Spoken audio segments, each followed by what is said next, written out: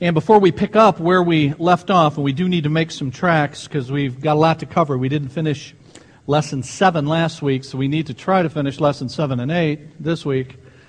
So we have to hustle. But one of the things I want to remind you of that is coming up is next Sunday night and the Sunday night after that, the 17th and the 24th, are our annual Servants Seminars. And we have those around this time every year to go over what we hope to accomplish by God's grace in the coming year as a church. So it's an important time for our church family, and this year especially important because we've moved into this building. We want to use it in the most effective way possible. And so we'll talk about how to do that at these seminars on Sunday the 17th and the 24th. It's the same seminar, just offered twice for your convenience, so that if you can't make it the one time, hopefully you can make it the other. We need you to tell us, though, which one of those two you're going to attend. And if you're a member of our church, you're strongly urged to come. If you're not a member of the church, you're invited to come. And so any of you that would like to, please do. But we need to know which one you're coming to for food purposes. So please give your name, register at the information center today, because they start next Sunday, and the folks that are ordering the food need to know that, how much to get this week for the first one next Sunday evening. It's from 4:30 to 8 o'clock, and then we'll take a break around 6 o'clock for a dinner, so you don't have to have had dinner before you come. And we're also attempting to provide child care. This is the first time we've been able to do that, because it's the first time we've had these seminars in our own facility. And since we have the place to do that, we're trying to make that convenient for those who need it as well. But we need to know who requires that. So when you register, say which of the nights you're coming, and also indicate if you need the child care. This coming Saturday from 12:30 to 2:30 is just a family outing, bowling at Woodhaven Lanes. You need to pick up tickets today for that if you're planning to come. They are $6.50 per person. That's 2 games, and it's also the rental of the shoes. And we'll meet at Woodhaven Lanes at 12:30. All right, and at the top of page 19 it says Section 3, Reorientation. And that's because our series, Biblical Worldview 101, has divided a biblical perspective on the world into 3 categories: orientation, disorientation, and reorientation. Orientation is about God and His creation and His instructions to us as His creatures. So we call that creation orientation. It's God and what He expects from us. And then disorientation is the fall, the entrance of sin into God's world, and all the effects that has had on the world God made. And so disorientation, or the fall, is who we are and what our problem is.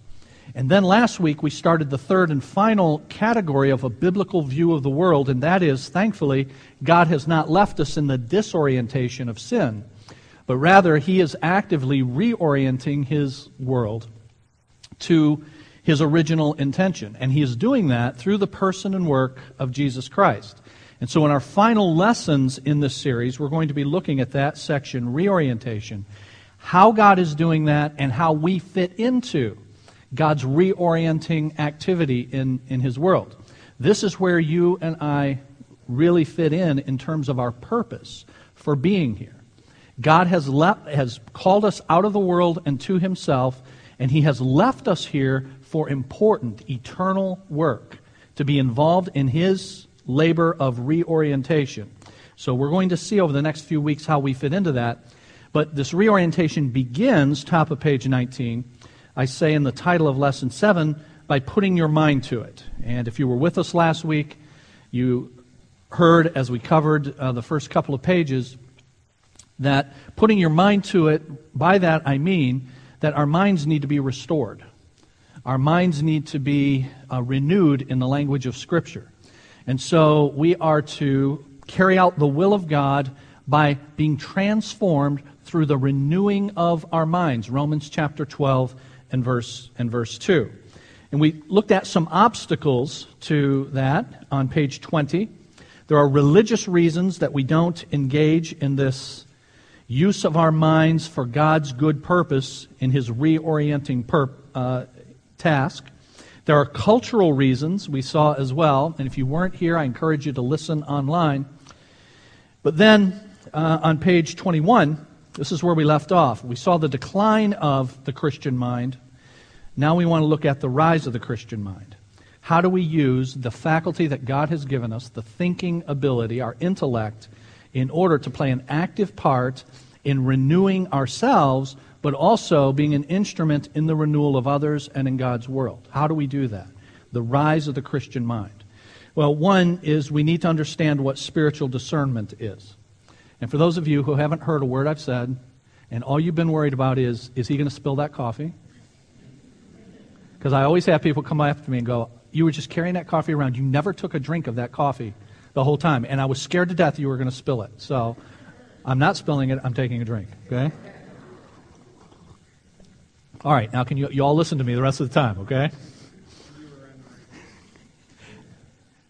Page 21. It's page 19. Hey, I got a question. Who's on first? We can do a routine, man. We can make a bunch of money. You know that? All right, the rise of the Christian mind on whatever page you feel like looking at, okay? So what is discernment? It can be defined at the top of that page as the divinely given ability to distinguish God's thoughts and ways from all others. Discernment has at its heart distinguishing, making a choice, evaluating. And so the ability to discern, something, as we'll see from Hebrews 5, all of us are to have and all of us are to mature in. Discernment means to make choices. It means to evaluate. And the standard of evaluation is God's standard. What does God think? And of course, how do I know what God thinks? The only way I know what God thinks, the only way you know what God thinks, is by God telling us what He thinks. Thankfully, He's done that in giving us Scripture. So you see this in the Old Testament, use of the Hebrew word that's translated discernment or discern. The New Testament word, same thing.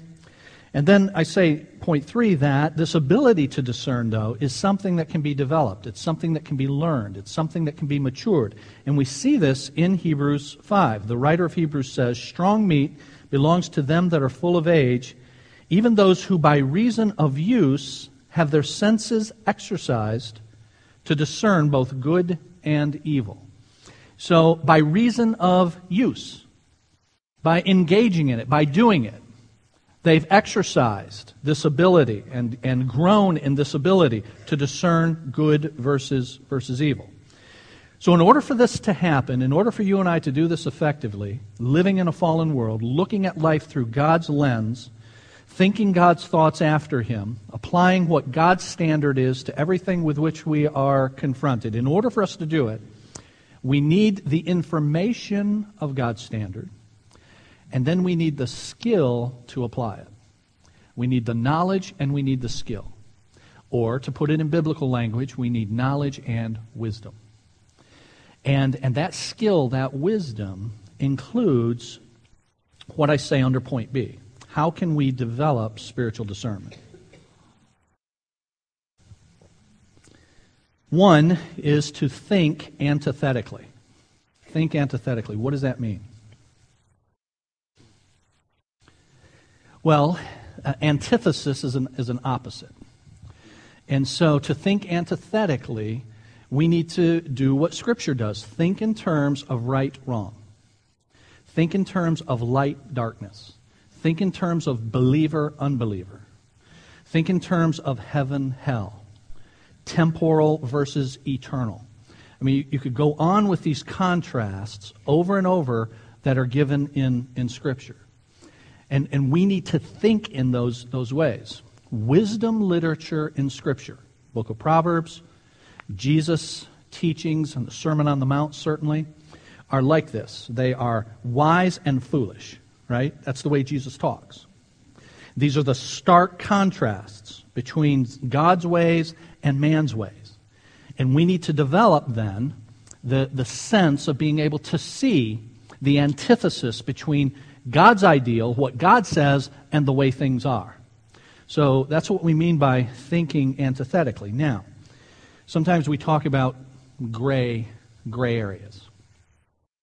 I just said light and darkness, believer, unbeliever, heaven, hell, God, Satan, all of that. Those contrasts, those strong antithetical contrasts in Scripture. But what about gray areas? And I would just say this to you, in my simplistic way of thinking about things, this is the way I see it.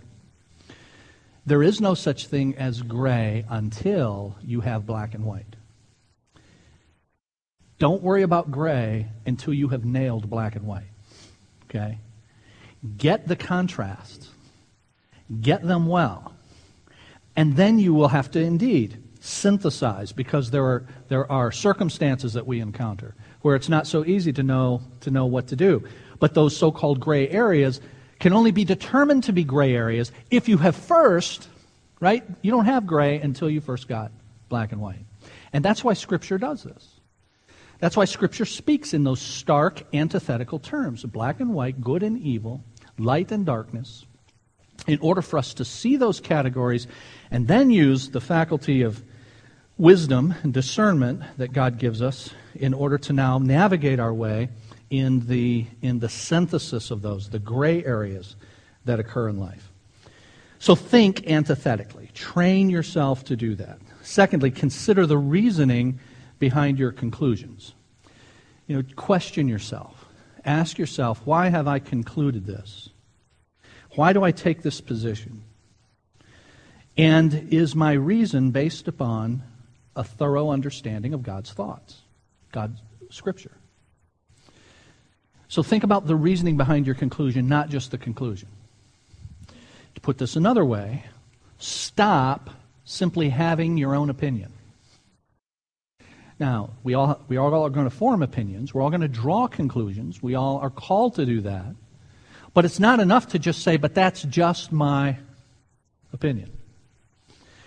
You're entitled to your opinion, but your opinion is only any good as it is based upon a proper foundation. Same thing with mine.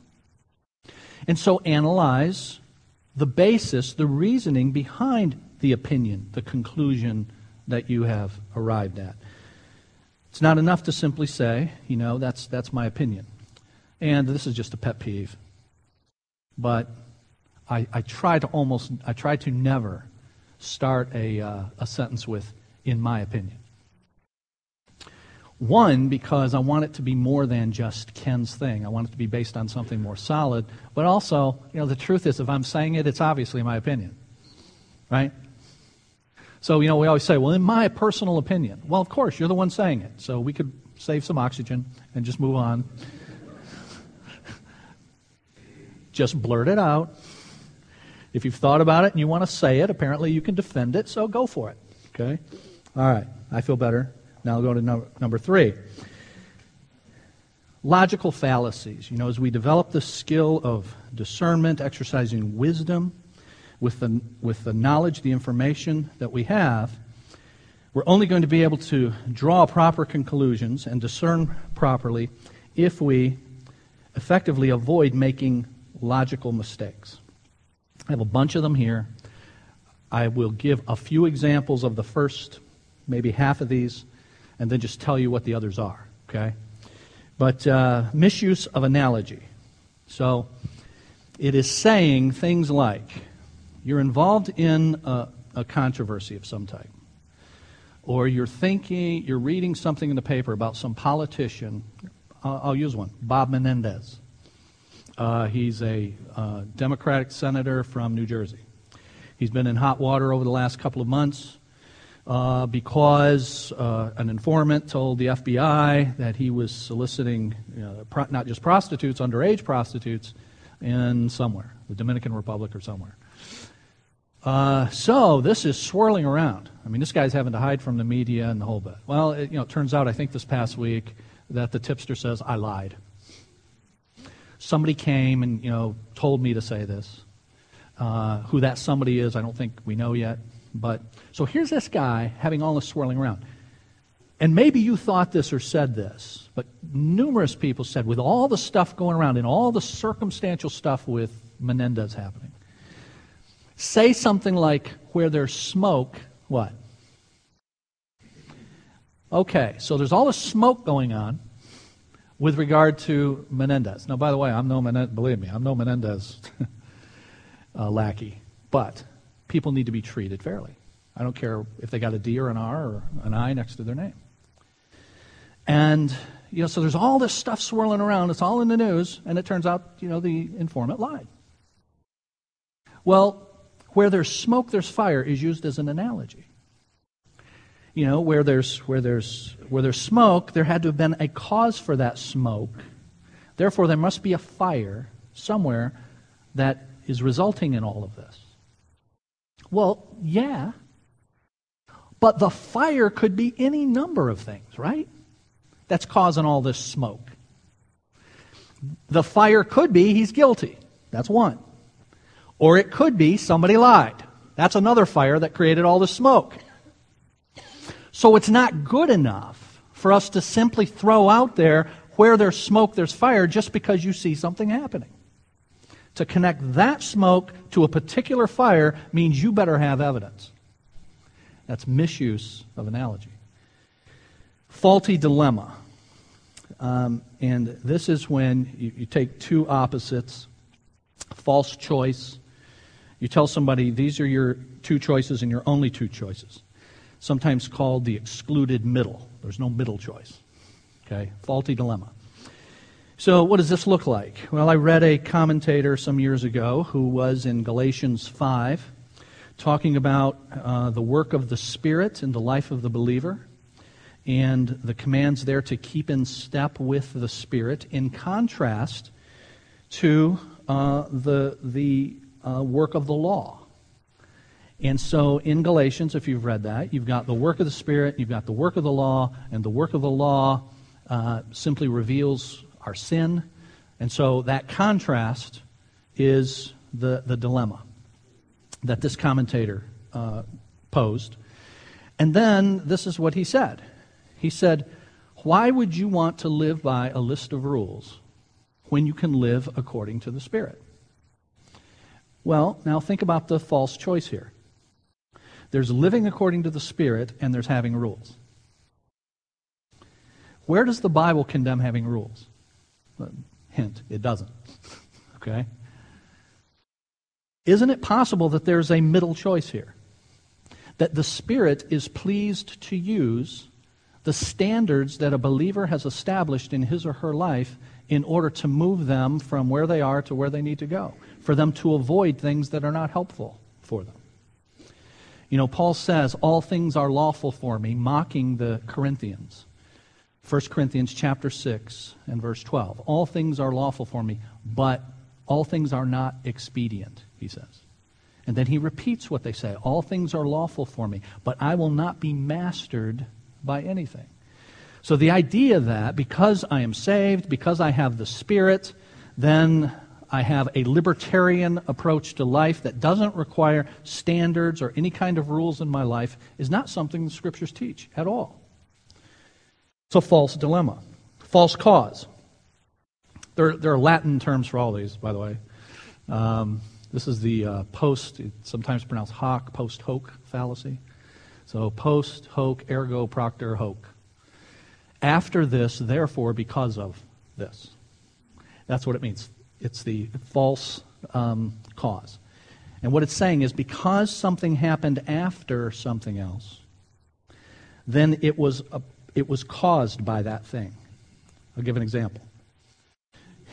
Roman Catholics used to say that the Protestant Reformation started in the 16th century because Martin Luther was a priest and he wanted to get married. And how do we know that's why the Protestant Reformation started?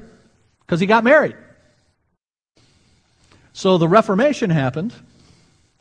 Luther got married. Therefore, that was the cause of the Reformation. This happened after the Reformation. He got married. Therefore, that's the cause of why the Reformation occurred. Well, that's false. Maybe there's another cause, like justification by faith alone or something like that. Grace alone, by faith alone, in Christ alone. False cause. False conclusion. In logic, you have a major premise and a minor premise, and then you conclude something off of that. So, Smoking causes cancer. That's your major premise. Minor premise, John smokes. Conclusion, John has cancer. Well, see, that's a false conclusion, right? And you can do this in lots of ways. Jehovah's Witnesses do it. There's only one God. That's your major premise. Minor premise, the Father is God. Conclusion, what do they conclude? Jesus can't be God. Then. But it's a false conclusion because, yes, the Father is God, but scripturally, there are three who are God as well. So there's a problem with the minor premise. Begging the question. And what that is simply stating what you have yet to prove. Simply declaring what you have not proven by an argument. So I'll give you an example. I was debating with a Roman Catholic. This is not pick on Roman Catholics today. Just got two Roman Catholic examples. I was debating with a Roman Catholic apologist in California by way of phone. We had several phone conversations and some email exchanges about Protestantism and Roman Catholicism. Rosalind Moss, if any of you ever watch EWTN, the Eternal Word Television Network, she's actually on there, and she's actually quite effective. She's quite good. She's all wrong, but she's quite good. So I got into this thing with her, and one of the things that she says over and over and over again, a lot of these Roman Catholic apologists say is, you Protestants are just hopelessly divided. They say there are 23,000 Protestant denominations and sects. 23,000, they say. And then if you say, where did you get that number? Nobody's ever been able to give where that number came from. One. Okay, but we know there's plenty of division. There's churches out, lots of denominations, lots of differences over sometimes minor stuff. That's all true. Here's the dirty secret, though. Within the umbrella of Roman Catholicism, they're all divided too. You've got people who don't believe Vatican II was a valid council of the church. They don't recognize the pronouncements of Vatican II at all. So I went through a litany of these to her. After she had told me, see, you guys are clearly wrong because you're all divided. And we're unified. And so I point out to her how you guys are all divided. And then she says, well, Ken, that simply proves that the Catholic Church is God's church because it's being persecuted in that way. And I said, no, let me make sure I get this straight. Because you're unified, it proves you're the one true church. And because you're divided, it proves you're the one true church. So there's no way to prove to you you're not the one true church, right? Because no matter what you say, so she's simply asserting what she has yet to prove, begging the question. She asserts it, but doesn't prove it. All right, more quickly. Argument to the man, fancy Latin term is ad hominem, an ad hominem attack. Why do I give you sometimes the Latin term? You guys know why. I've said this before. If you're ever losing an argument, start talking in Latin. People will go, whoa, that dude is smart. Don't mess with him. So say, I see you've resorted to an ad hominem attack. And pray they don't ask you what it is. But the cool thing is you can just make something up because they won't know what it is either, all right? Ad hominem, to the man, against the person. So it's when you're having a debate, and instead of debating the merits of the position, you attack the person.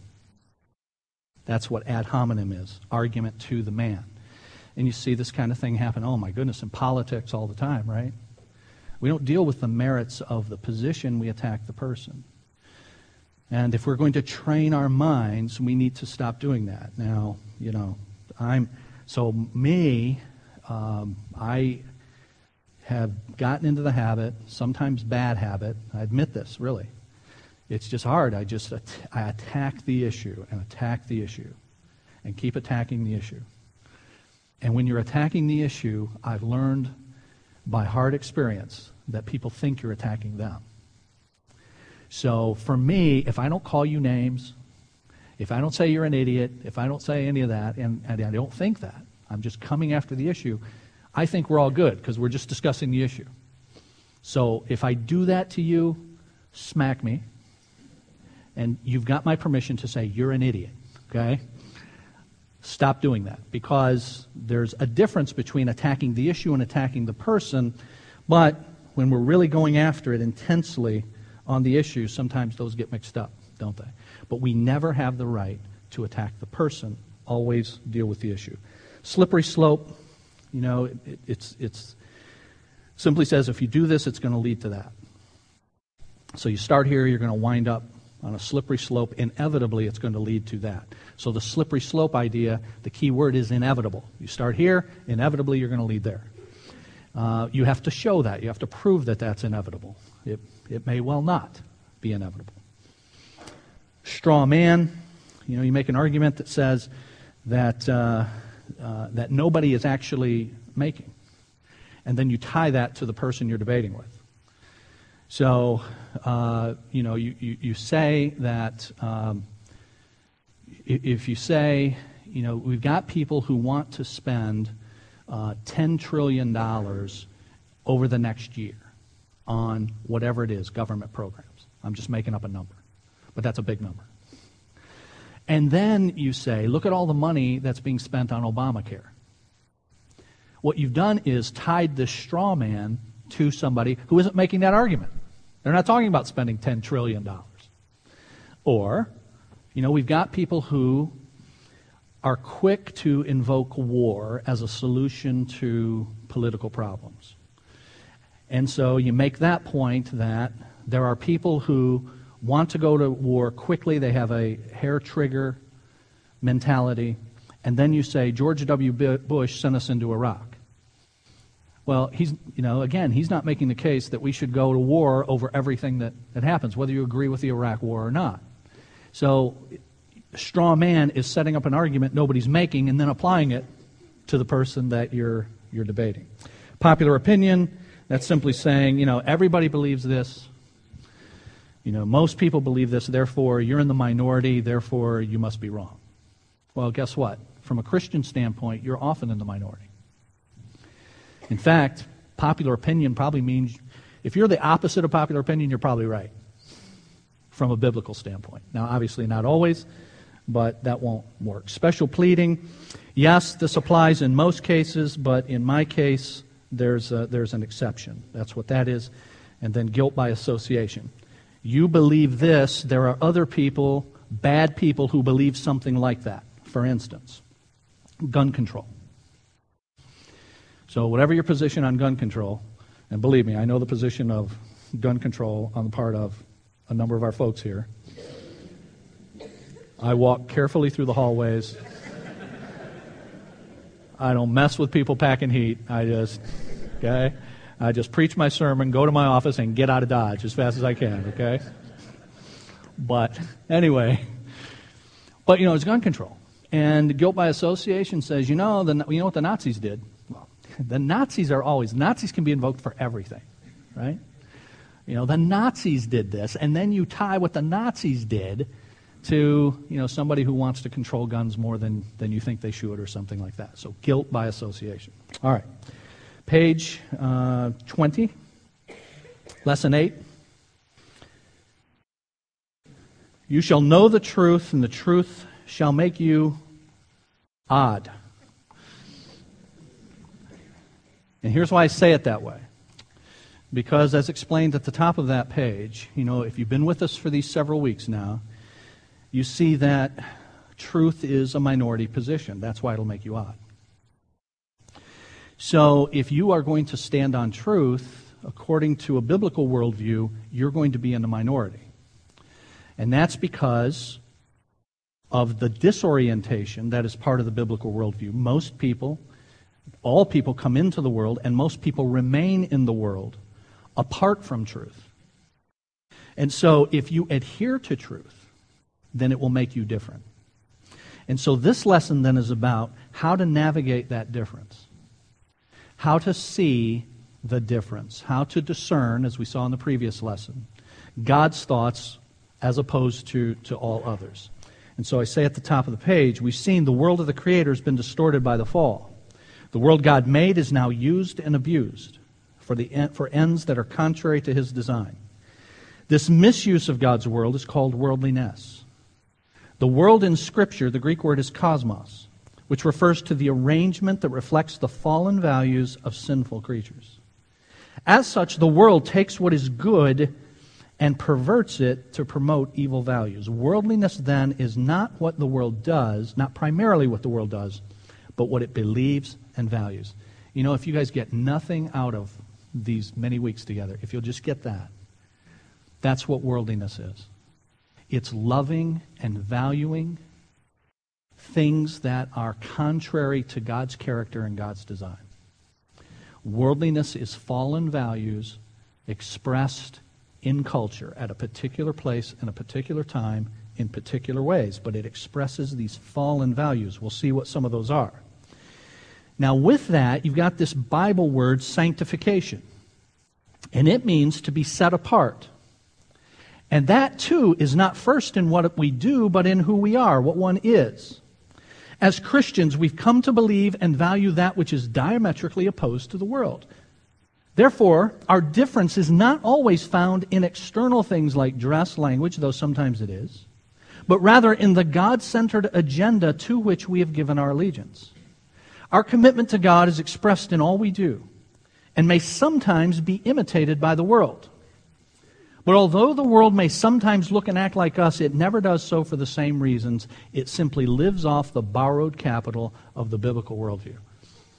That's a mouthful. But here's what we're saying, is that, and I think I gave this example a couple weeks ago, but people in the world, people who are not Christians, who do not give their allegiance to Jesus, do good things, like get married. Well, that's a good thing, right? Now, they never do it for the right reasons. If you're not a believer, by definition, you're not doing it for the glory of God. And so even doing good things for an unbeliever is still sin. Yikes. So to the unbeliever who thinks I'm going to get to heaven by doing enough good stuff to cancel out my bad stuff, all your stuff is bad. Even your good stuff's bad. Because you're not doing it for the right reasons. So good luck with that. Okay? You need the gospel. That's why you need Christ. So even the good the unbeliever does, but sometimes that good, externally at least, mimics what God has given us in His orientation to do. Things like a good one is marriage. So we're happy when unbelievers get married because that helps preserve society and all of that. But notice they are living off the borrowed capital of the biblical worldview. And even that worldlings can't leave well enough alone, can they? Because what do we now have to do with marriage? We have to distort that. So marriage is now not between a man and a woman. Marriage is just between two committed people and all of that. I'm old enough now to remember when this whole marriage, well, it wasn't even marriage, it was just homosexuality debate, got going in our culture. And it started very small, and it has gained momentum unbelievably, at an unbelievable rate. But it started small, and I remember the arguments that were made early on. Look, what I do in my bedroom is nobody's business. And when I was in college, we used to argue about this stuff. So here and I would say homosexuality is a sin, and the government has a legitimate state interest in regulating and all of that. Which means the state does not have to recognize marriages of homosexual couples. And then they would say, what I do in my bedroom is no one's business. I say, well, then why are you talking about it? That's my response. You brought it up. You're the one telling the whole world what you do in your bedroom. Right? See, there was a reason they brought it up. And then they turn around and say, hey, wait a minute, it's none of your business what I do in my bedroom. I go, cool. Then basically just keep it away from me and we'll be good. If I don't know what you're doing in your bedroom, then we're good. Right? But that was never the agenda, was it? To simply say what I want the right to do what I want in private. But rather it was to eventually make it acceptable and come public. And that's now where we are. So the world can mimic what Christians do, never for the right reasons, and in so doing they are living off the borrowed capital, I say stolen capital really, of the biblical worldview. Therefore, last sentence in that paragraph, second paragraph, in areas where the believer and unbeliever are the same, it's the unbeliever using the biblical worldview. It should never involve the believer borrowing from the world. Now, you all see that? Dear Christian friend, as God restores, reorients His world, as He reorients you to the way you're supposed to be, the way I was intended to be, part of that means I am not borrowing from the world. If the world is fallen values, sinful values, then clearly I can't be borrowing from the world. So when the world looks like what we do, it should be the world borrowing from us, not the other way around. What distinguishes the way of life, then, is not the Christian way of life, is not something external first, but something spiritual. And you see this in this very eloquent letter to Diognetus from the 2nd century. And this is a letter written by a Christian to someone named Diognetus, defending the Christian way of life. Now, I'm not going to take time to read it, but I encourage you to read it. If you'll turn to the next page, let's try to, in our remaining minutes, do an exercise with regard to this. If worldliness is fallen values expressed in culture, and if we are not to borrow from the world, then we need to know what the world's fallen values are. What are they today, 2013 America? So if you're going to be reoriented, if I'm going to be renewed in my thinking, then I need to think about what worldliness looks like in this place at this time. What are the values of the world expressed in our culture? In the middle of that page, it says cultural values. And I started out with one there. Wealth or materialism or whatever synonym you want to use. Would you all agree that that's a value of our culture? And it's a fallen value of our culture. And remember, we said that what the world does, it takes the good stuff that God made and distorts it to other ends. So is there anything inherently wrong with money? Of course not. Is there anything inherently wrong with matter? Of course not. God made the matter. God made material things. The question is, how do we distort them? How do we use them? To what extent do we value them? And so, put whatever synonym you want there, wealth, materialism, and what does the Bible say about that? And I've got some verses for you there. And I'm suggesting to you and each of us that this is the kind of exercise we each need to go through. Analyze your culture and say, what does it value? And what does the Bible say about what it values? And what's the antidote, the answer to that? So let's fill in a few more. I filled in one just to get you started. In our remaining moments, give me a value of our culture. Anybody know of anything that our culture values?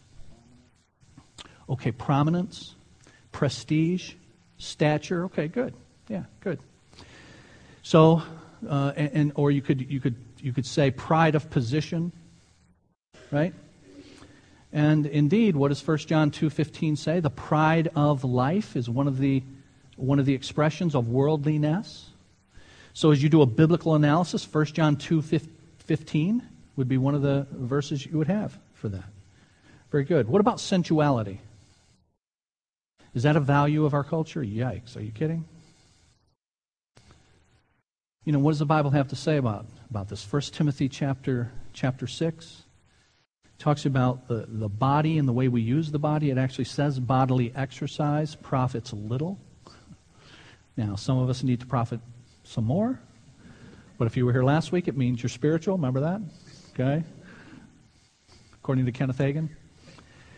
So, but we are so focused on our bodies in our culture because we are so sensually oriented. And then that affects all kinds of things. It affects the way we dress.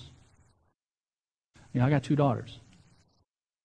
And my wife and I have to teach our daughters about what God's values are versus what the world's values are in terms of sensuality. What about just selfishness? Me first, self. That's a worldly value, right? Me first. It's about me. And that shows up, that self first shows up in a number of ways. It shows up in the world's anger. There's this angry edge to the world because things have not gone for me the way they ought to go. Well, what does the Bible have to say about that? The Bible speaks of contentment, doesn't it? The Bible speaks of joy, Philippians chapter 4. Now, what does that look like? Now, I'm going to say something that's going to get everybody mad, but I'm going to run out the door after I say this. But see, these are values that are expressed in culture. So they show up in particular ways in culture. So, look at your favorite rock band. I say rock, shows how old I am. What am I looking at? What are we looking at? Hip-hop's 20 years old. What am I? Somebody help me. But look at your favorite, whatever it is, doing music, okay? And look at the way they present themselves. Will sensuality be part of that? The halftime show for the Super Bowl. This is fallen values expressed in culture. Sensuality. What about the angry edge? Just look at the pictures. It looks like I want to be in a gang because I want to kill you. Because I'm ticked. All right, that's the world. Now compare those pictures to your favorite Christian rock band, hip-hop band, I don't know. And see how different those look. Those dudes don't look joyful to me. They look ticked. But they're Christians. But they really look angry. Why? I'm asking you. Do you remember me saying that there are these different ways to address our approach to the world? Jesus says, be in the world, but not of the world.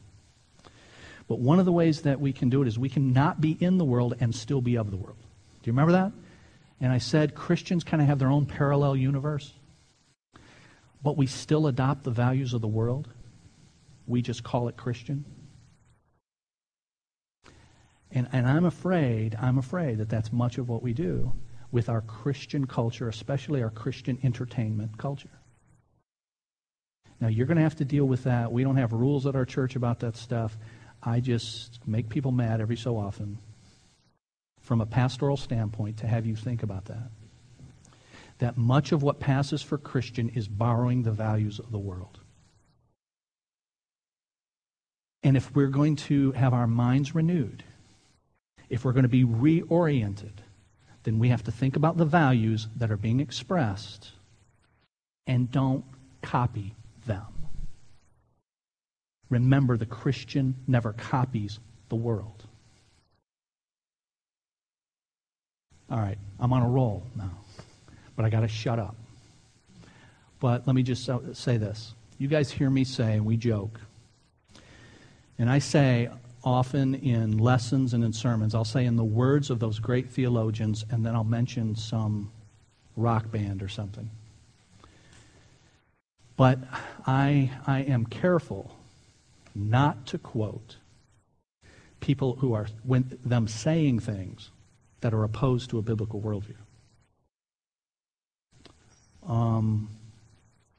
Bob Seger, I've quoted him. In the words of that great theologian Bob Seger, beautiful loser, But Bob Seger, I've quoted him negatively when years ago he had a song called We've Got Tonight. Who Needs Tomorrow? Look at the stars so far away. That song, he's trying to convince a girl to sleep with him. We've got tonight, don't worry about the consequences. Now, I'll quote that negatively, but I won't quote that kind of thing in fun, because that is worldly value. That is straight up sin. And Christians don't celebrate that stuff. We don't celebrate adultery. We don't celebrate fornication. Ephesians chapter 5, Paul says, we should not even speak of the things that the disobedient do in secret. At all. We don't glorify it. We don't promote it. We don't buy it. We don't patronize it. Otherwise, we become like the world. Now, dear friends, that means you and I have to think about, the things we celebrate, and the things we watch, and the things we listen to, and the stuff we go to. And part of God's reorienting activity is the renewing of our minds and the way we think. And in turn, how we distinguish God's thoughts and His ways from all others, and then we make decisions about what it is we're going to follow. Okay? All right. We'll finish this lesson next week, Lord willing. Let's pray.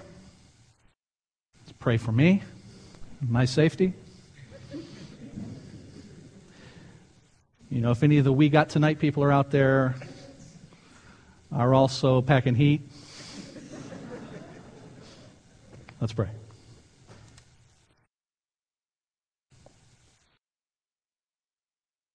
Father, we thank you for your love for us in giving us light in the midst of darkness. Your word is our light and our lamp. It tells us what you intend. It gives us direction for our lives. It gives us your standard, and it is opposed to the world. The Lord Jesus said when he walked the earth that his followers would be sanctified, set apart by the truth. Your word is truth. So if we follow your way, we will be out of step. We will be odd. We will be different. We march to the beat of a different drummer. But Lord, help us to see that as the best way, even though it's the minority way. Because it's your way. Because it's what you originally intended. Because it is what you are reorienting us in and toward. Lord, for us to be effective in glorifying you with our lives, then we must increasingly be set apart from the values of the world. And in order for us to be effective in seeing others come to you, we must be light in darkness. We cannot appropriate the darkness and expect anyone to be drawn to the light. You have told us we are the light of the world, that we are the salt of the earth. Well, Lord, help us to value, help us to love the light. Help us to indeed be that preservative in Trenton and beyond. And help us to begin that by analyzing where we're living and where we're serving and what's going on and how it is different from your thoughts and your ways. And help us, Lord, to see how much better your thoughts and ways are. May we be a people who are holy because you are holy. And if we are holy, by definition, we will not be worldly. We will not adopt the world's values in the way we talk, in the way we think, in the way we act, in the things we pursue. We will have freed ourselves to do what's more important, most important, pursuing your mission in your world, to expand your fame, to see your gospel go to and in those who now curse you so that they now then become mouths that praise you. Lord, that's what we want to see happen, and we want to be used as your instruments, but we need to be holy vessels. And we need your aid every moment of every day to be meat for the Master's use, to be effective for the Master's use. Go with us this week as we ponder and apply these things. We pray in the name of Jesus. Amen.